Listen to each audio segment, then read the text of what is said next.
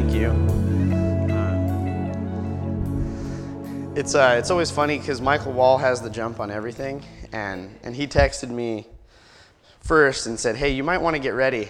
And at that point, I hadn't even been able to check my email, and so he broke the news to me. But Pastor, we're glad you're out and feeling better and getting better, and we're continuing to pray for you.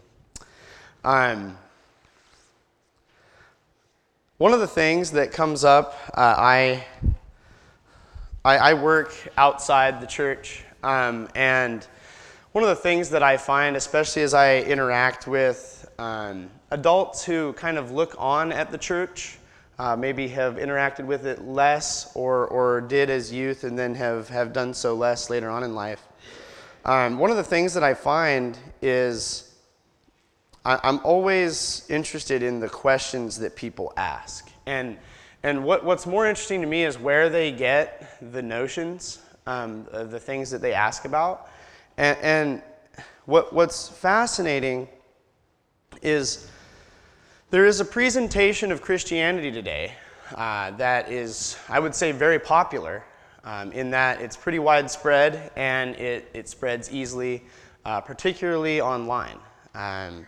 And not all these questions that I get asked are like life or death. A lot of them are gray area things, but some of them are notions about who Jesus is and what the church is and why we need salvation.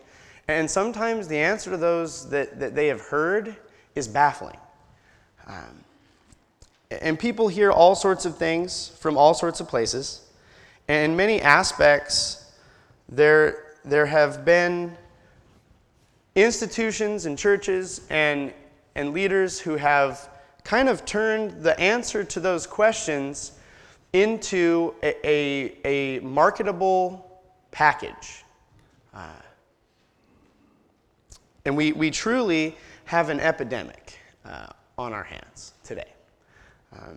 If you just go type in sermon about, you will find all sorts of very good sermons on that topic, and you will find some that are loosely related to it.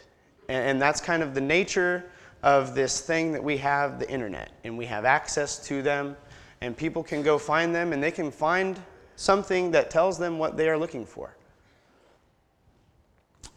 And what's interesting is, though they didn't have the internet in Jesus' day, and I think they were probably better off for it, and sometimes,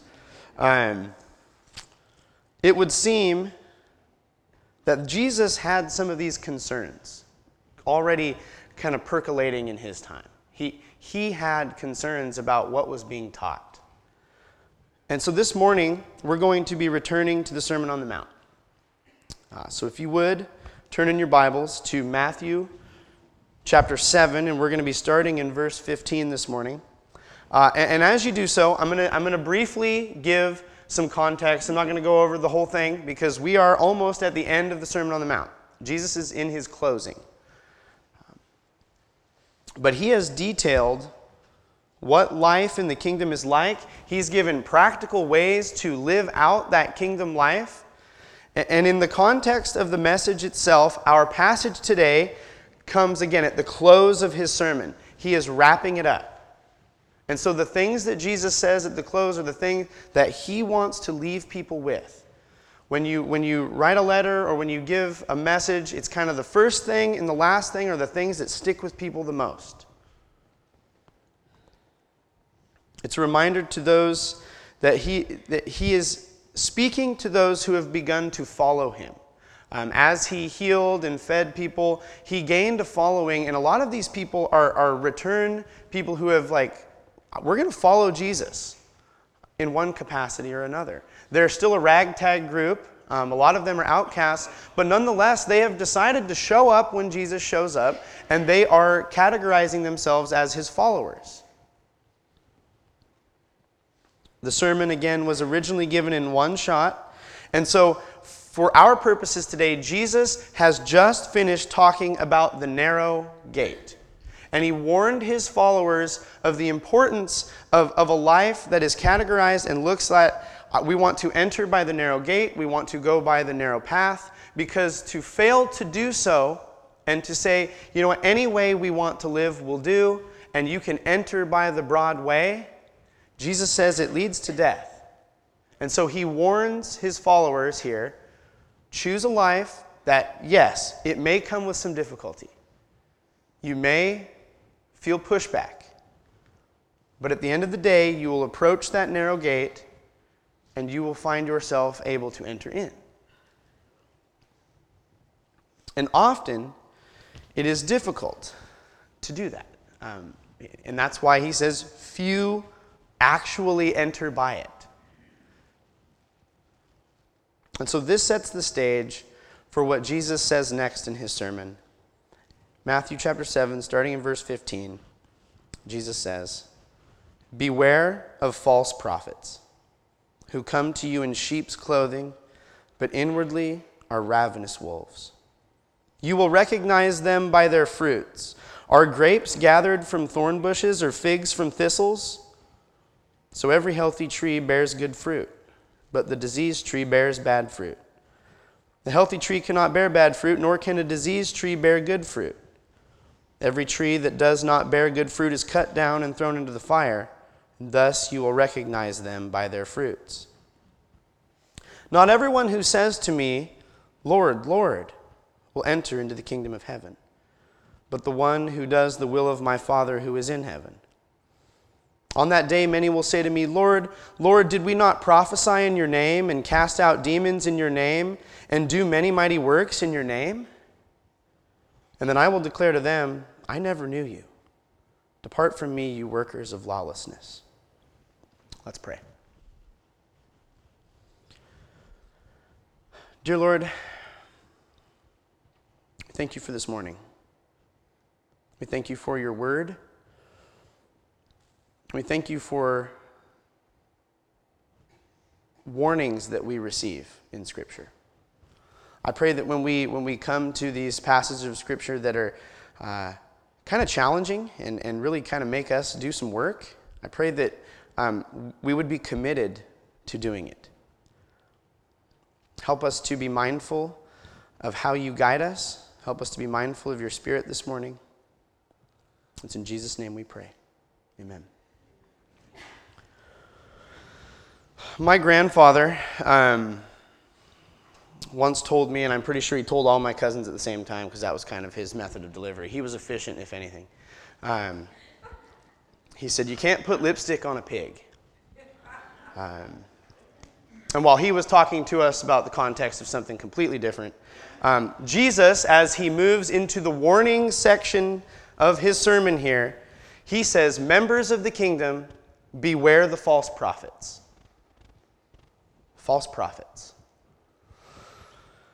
To the Jewish people, many of those who are seated before Jesus on this hillside, they would have been kind of familiar with this idea of a false prophet. They had the test of a prophet in the Old Testament, which is essentially, if a person says that something's from God and it does not prove to be true, you should treat them as if it is not from God.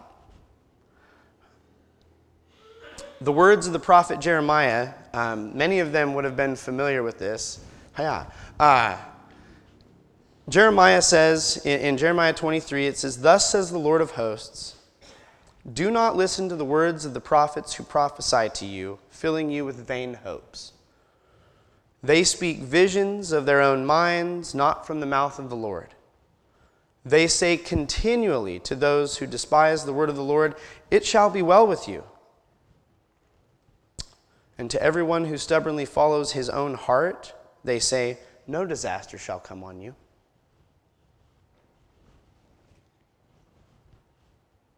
False prophets. Note what Jeremiah tells us these do. They will fill you with vain hope, or quite literally, hope that is destined to fail you. They tell you, you can bank on this. This is not going to let you down. You can put your security here, and they don't have the ability to say that because it's not true. Those things will fail. They speak their own ideas as if they are God's word. They tell those who despise God's word, "You know what? It's going to be fine. you don't actually have to care about this. You're okay. And they tell those that want to do as they please, there's no need to worry. It's all going to work out in the end. You'll be okay. And I want to note something. At first glance, some of that sounds like kind of welcoming, and it kind of gets twisted nowadays to say, come on in, join us. It'll be okay. You'll be fine. Don't worry.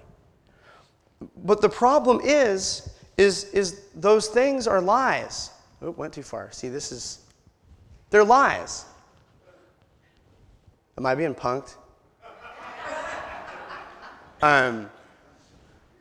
All of those things are lies. And if you tell someone that they can put their hope in something, knowing full well that it is not from God and it will let them down, that's a lie.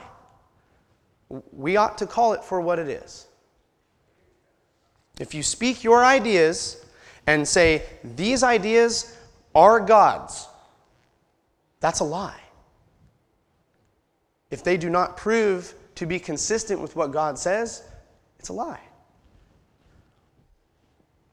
If you tell folks who look at God's word and say, I don't need that, I don't really care about that, and you say, you're right, you'll be okay, or they do whatever they want, and you say, you know what, it's okay, it'll all work out.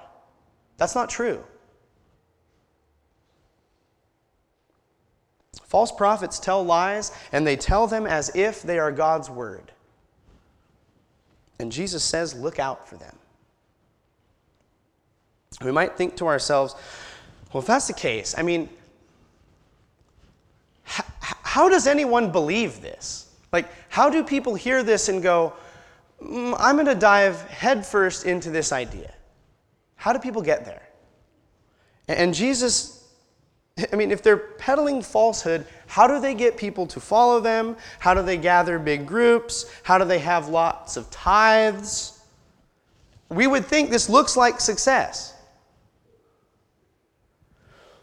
But Jesus says it works because they look like sheep. They've dressed themselves up. These lookalikes jump into the midst of the flock of God, and they put on an act.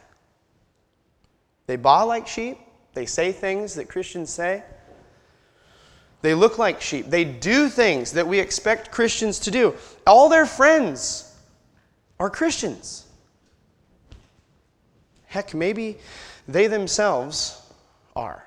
We're going to get to that at the end here. But Jesus says, don't be fooled. Because on the inside, underneath the sheep's clothing, underneath the cover-up, outside the walls of the church, perhaps, they're ravenous wolves. False prophets, in our day, I think a lot of times it gets worded as false teachers. I may go so far to say bad shepherds destroy the sheep. They're ravenous. Their plan is to consume the sheep and move on. And the worst part is, they often slide on another sheep's cloak and do it all over again. They destroy the flock. And they are a problem for kingdom people. And Jesus says, beware of them. And as we're going to see, Jesus' command here is an active verb. It is not passive. We do not sit back and say, oh man, I bet I will recognize the danger when it's active. We have to do this. Beware. We don't passively flow through our Christian lives without discerning these things. Jesus calls us to do so. And so kingdom people should be discerning of the teaching they hear. Test it. This context has similarity to Jeremiah 23. I'm going to read what Jesus said about the narrow gate one more time, and just think about the people in Jeremiah and those false prophets and what they say. Jesus says, enter by the narrow gate, for the gate is wide and the way is easy that leads to destruction, and those who enter by it are many. For the gate is narrow and the way is hard that leads to life, and those who find it are few. Much like the false prophets that Jeremiah warned of, false prophets in Jesus' time are categorized like this. They are those who in the name of Jesus even would say, Jesus saves you to a life of health and wealth and prosperity and success.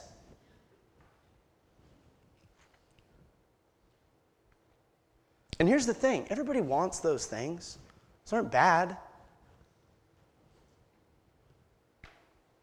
They say it's okay if you don't believe in Jesus, because Jesus is just one of many roads up the same mountain where you will meet God anyway.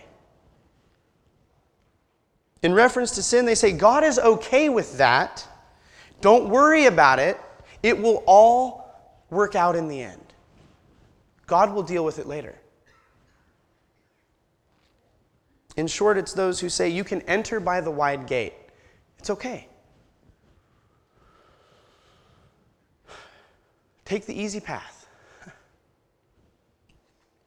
Everything's going to be fine. You don't need to worry because God is good and God loves you. And here's the trick. There's some truth in there. Most good lies have got some truth to them. But Jesus says that this message and this path, it leads to death. It does not fulfill. It lets you down, and it destroys you.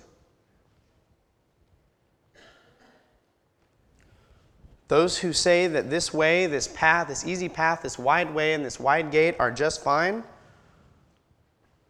they are false prophets. They are wolves dressed up as sheep, and our King says, beware of them. And sometimes they look like they're doing immense good. They look like they're doing great. They seem helpful. Their message sounds positive and inclusive and embracing. But if the message does not line up with the truth of the King of the Kingdom, it's a lie.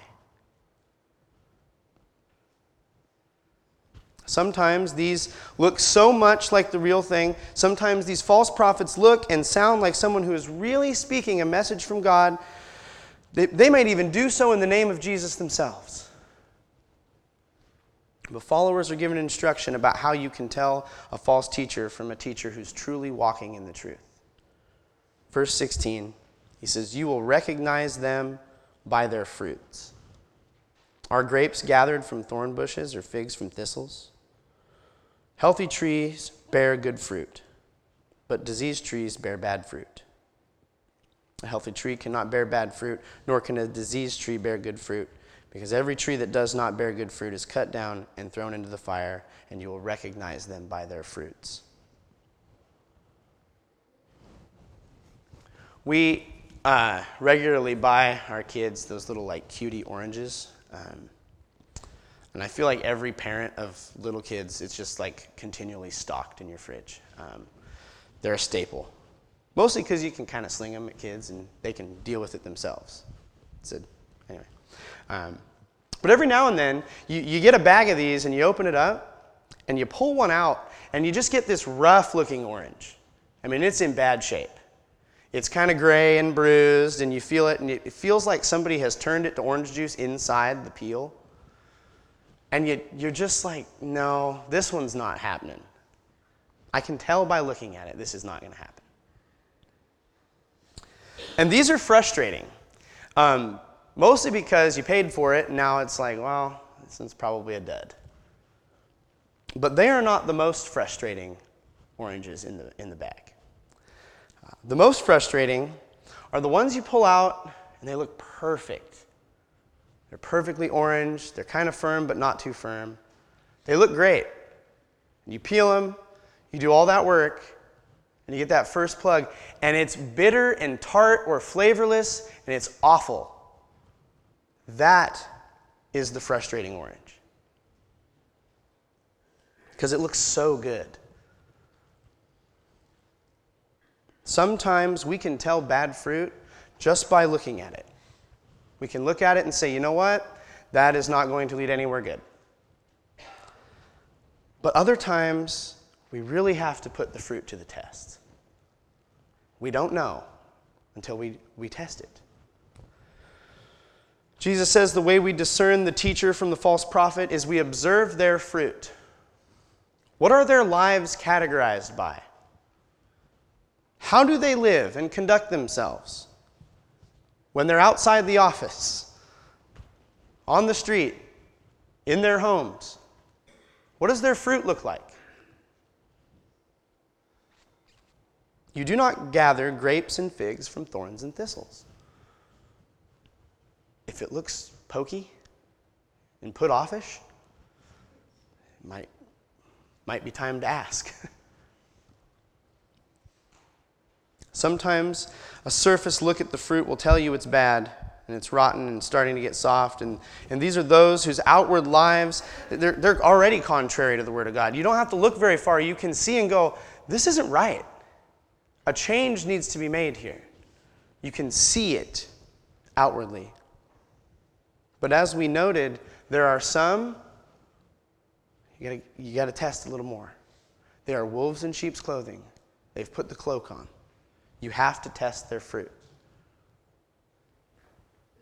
And now Jesus transitions to answering kind of a question of, well, how do we get this good-looking bad fruit? How do we get there? And better yet, how do we keep getting this? And he brings up this idea of these two trees. He says, healthy trees don't bear bad fruit. And so healthy trees are these teachers who are rooted and grounded in Jesus and the things of the kingdom, and they know what God desires, and in turn desire to do it, and as a result, their fruit is good. Their lives are categorized by the kingdom of God. They are so acquainted with their God that it pours out in their life. It looks and proves to be consistent. It is good fruit. But sometimes you get a sick tree. And it's not going to produce good fruit. And what's interesting is sometimes these trees, they look good. They have big leafy branches. And they're tall. And then when you get up close, the fruit's a little bit smaller, but it still looks okay. That's how you get this tart and bitter fruit, because there's no nutrients going into the fruit. At the end of the day, they're not as acquainted and not as connected to relationship with their Father, and it spills forth in the fruit of their lives. By most measure, we would look at one of those trees and say, that's a good tree. It looks good. But when we test the fruit, we find out there's something wrong. False teachers, like bad trees, often present a gospel and a message that sounds really good. Might even feel good. They may have success as the culture measures it. But their fruit is lacking. And lacking fruit is bad fruit. And so one of the things that I don't want to do is I don't want to sit around and talk about bad fruit all day. What does good fruit look like? Jesus says, you'll know them by their fruit. Then we need to be looking for what does good fruit look like?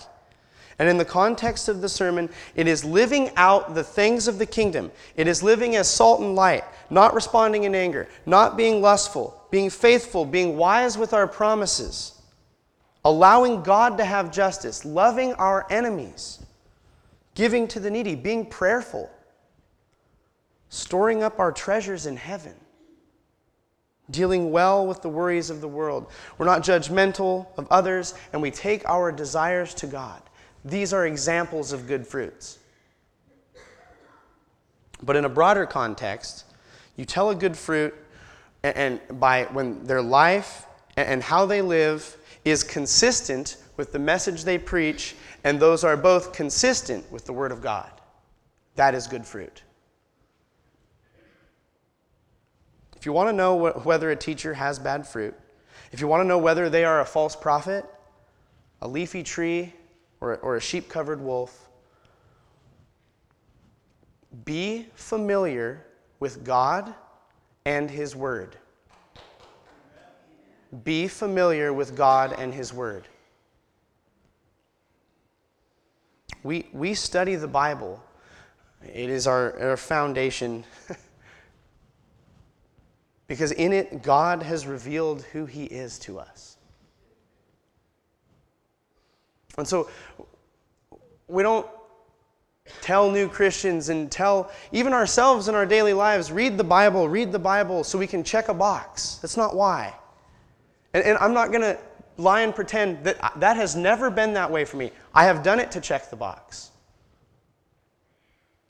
But I believe, even if you are at the point where, and I hope you're not, but even if you're at the point where I'm doing this because I feel like I have to, it is better to do it than to not do it. And I also believe that as you continue to push through into that, it will become a joy. You will find peace in that. Be familiar with God and His Word. Because if you know what a healthy tree looks like, if you know what good fruit looks like, then you can tell the bad ones when you see them. And it also takes some work. Remember, this is an active thing that Jesus is calling us to do. And there is a danger. I told you there was an epidemic in church. There is a danger in churches today. And it is called Sunday morning. And that is, you say, I pay attention on Sunday. I put my phone away.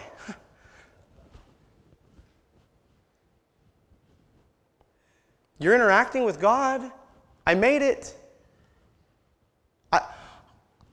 I watched online again later.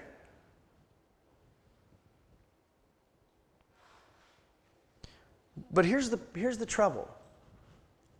If you are doing that, and you have a false teacher, and that's the only person you're hearing from, it's going to become increasingly more difficult to tell. You're never going to know. You're going to be staring at a wolf thinking they're a sheep over and over and over. Know, be familiar with who God is and what His Word says. The Jewish people have a portion of Scripture, and it's a portion of Scripture that they learn at a very, very young age.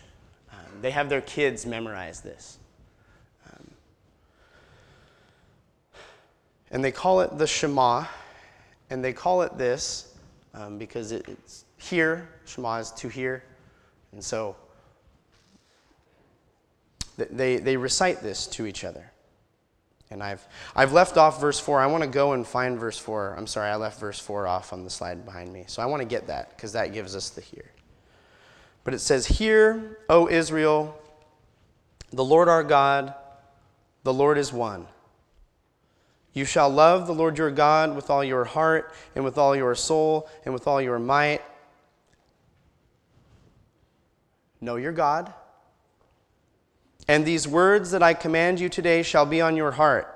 You shall teach them diligently to your children. You shall talk of them when you sit in your house, and when you walk by the way, and when you lie down, and when you rise. You shall bind them as a sign on your hand, and they will be as frontlets between your eyes. You shall write them on the doorposts of your house and on your gates. Put them everywhere. Every single moment. Know your God and know what His Word says. Make God and His Word a part of every aspect of your life. It takes work.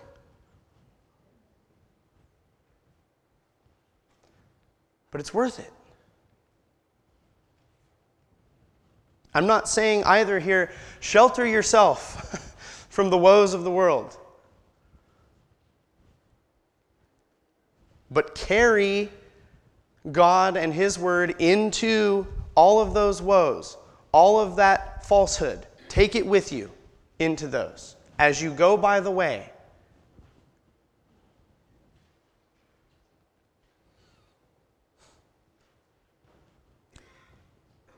Filter the things you hear through the Word of God.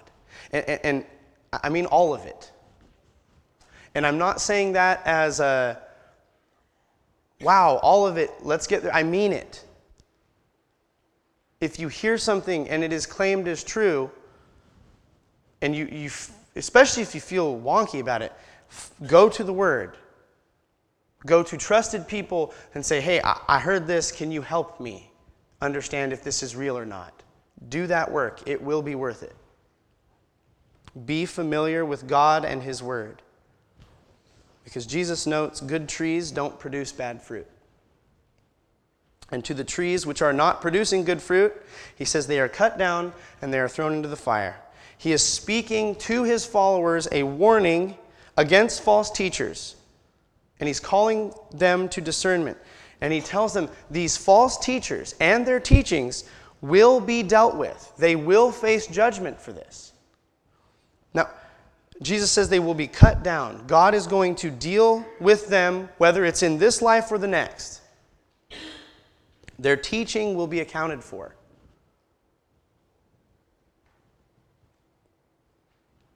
And that false teaching, it will be thrown into the fire. Now, here's the trick. There are people who are teaching a false message who are saved by the same blood of Jesus that we are. But they've lost the thread. And my understanding of what Scripture says about our salvation is God keeps those who are His. And so He will burn up that false teaching. He will deal with it. And yet they will be saved by the grace of God.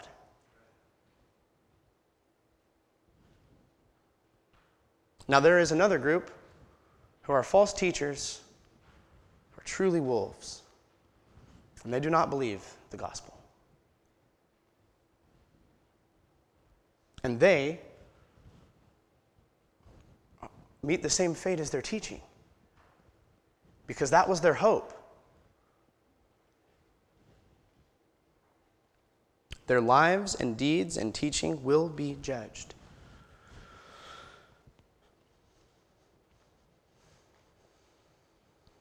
At minimum here, Jesus is reminding His followers these false teachers will be dealt with.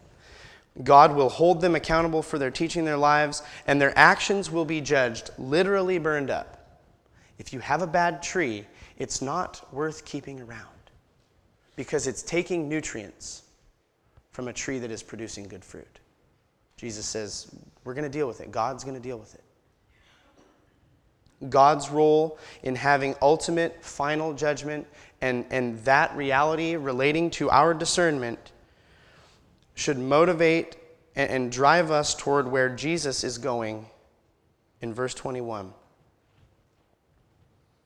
And I want to note here, 21 through 23 are some of the most difficult things I think Jesus ever said.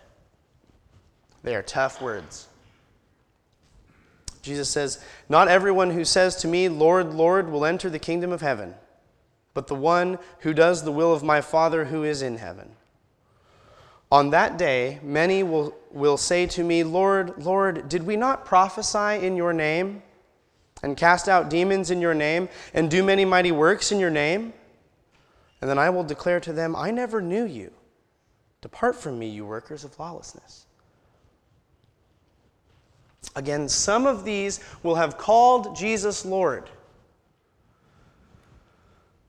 Some will have done immense good in the name of Jesus, given prophecy in Jesus' name, opposed the devil under the banner of Jesus. And we might hear that and say, well, those seem like good fruits. That seems like good stuff. And so they are. But Jesus says not everyone who says they are of Jesus are of Jesus. You will know them by their fruit. Test the fruit. We are reminded of the importance of observing that fruit. And in this context, as we've said, knowing good fruit helps you know bad fruit. Good fruit, in this portion, is doing the will of the Father. And that begs a question. Isn't calling Jesus Lord and prophesying in the name of Jesus and casting out demons in the name of Jesus and working these mighty wonders the will of God? Like it seems like it is. And this is the tension I think that Jesus wants. He creates tension in his followers because that tension makes us discerning. It lights the fire under us to go, you know what, I got to test this fruit to really know. And I would say yes, those are all good things. Unless doing so is simply sheep's clothing. It's just green leaves. God knows the heart of the false teacher. And God knows countless false teachers have done many things in the name of Jesus, but their fruit was not of the Father. Because at the end of the day, and Jesus keys us in on this in the last verse here. God's will is ultimately for people to be changed by saving faith in Jesus and as a result live for him. And Jesus says to those who do not do that, I never knew you. I would wager because they never knew God. I want to note something that's magnificent about God is God has an ability to take poor teaching and bad fruit and do something good with it. I'm not going to say that there has never been someone who has come to saving faith in Jesus as a result of someone who might be a false teacher. I'm not going to say that hasn't happened because I'm confident it has. And praise God because God sorted that out. That's his grace. And it seems when we observe the fruit, some teachers, and I also want to say believers in general, they want to produce good fruit as a means of kind of navigating over the line of Jesus. They say, you know what? I'm going to do these things because I see other Christians doing it and they seem to be happy and they seem to be accepted. And so I'm going to do those things too. And they might even do them and say, I did it because of Jesus. But if those are a means of them trying to save themselves, it cannot. It will not. And believing it can is a lie. Some do this as a path of least resistance. They say, you know what? I'm just going to go with it. It seems easier. They've been told, if you believe Jesus, he will make you healthy, he will make you wealthy, prosperous, successful. He will take away what ails you in your heart. And while we look forward to a hope of a day where we live in full reality of that in the coming kingdom, Jesus never promised us that in this life. I wish he had. That's not the gospel.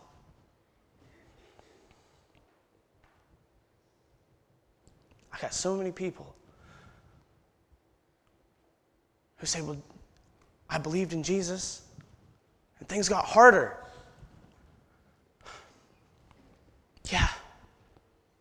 He told you it would. He told his followers they would be persecuted because of him. But Jesus also says, "Blessed are those who are persecuted for righteousness' sake."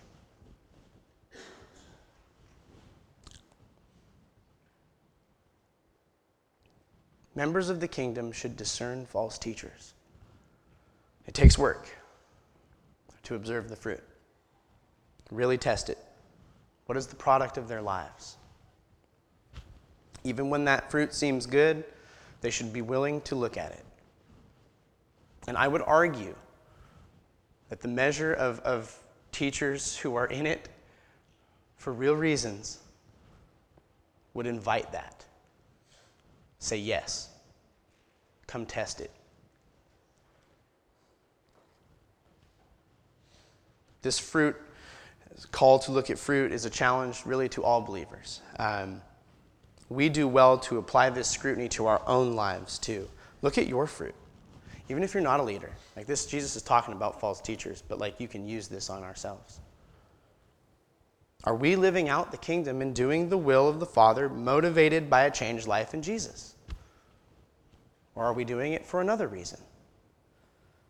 Because a changed life in Jesus is the only way to have a healthy tree. That is the only way to truly have good fruit.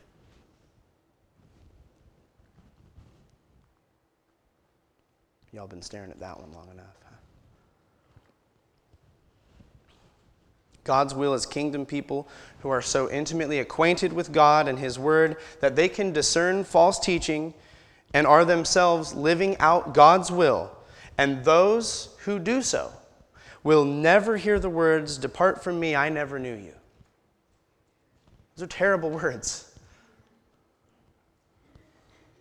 Notice that knowing God, not any of those seeming fruits, are the standard. Knowing God is the standard. And when we prioritize knowing God and seeking God, we are going to find ourselves on that narrow path. And we are going to hear false teaching. It's going to happen. And when we do so, Jesus says, beware, discern those, and keep yourselves on that path of knowing God. When we do so, we are more likely to model and display the good fruit of a changed life in Jesus. But it begins with familiarity with God the Father, familiarity with King Jesus.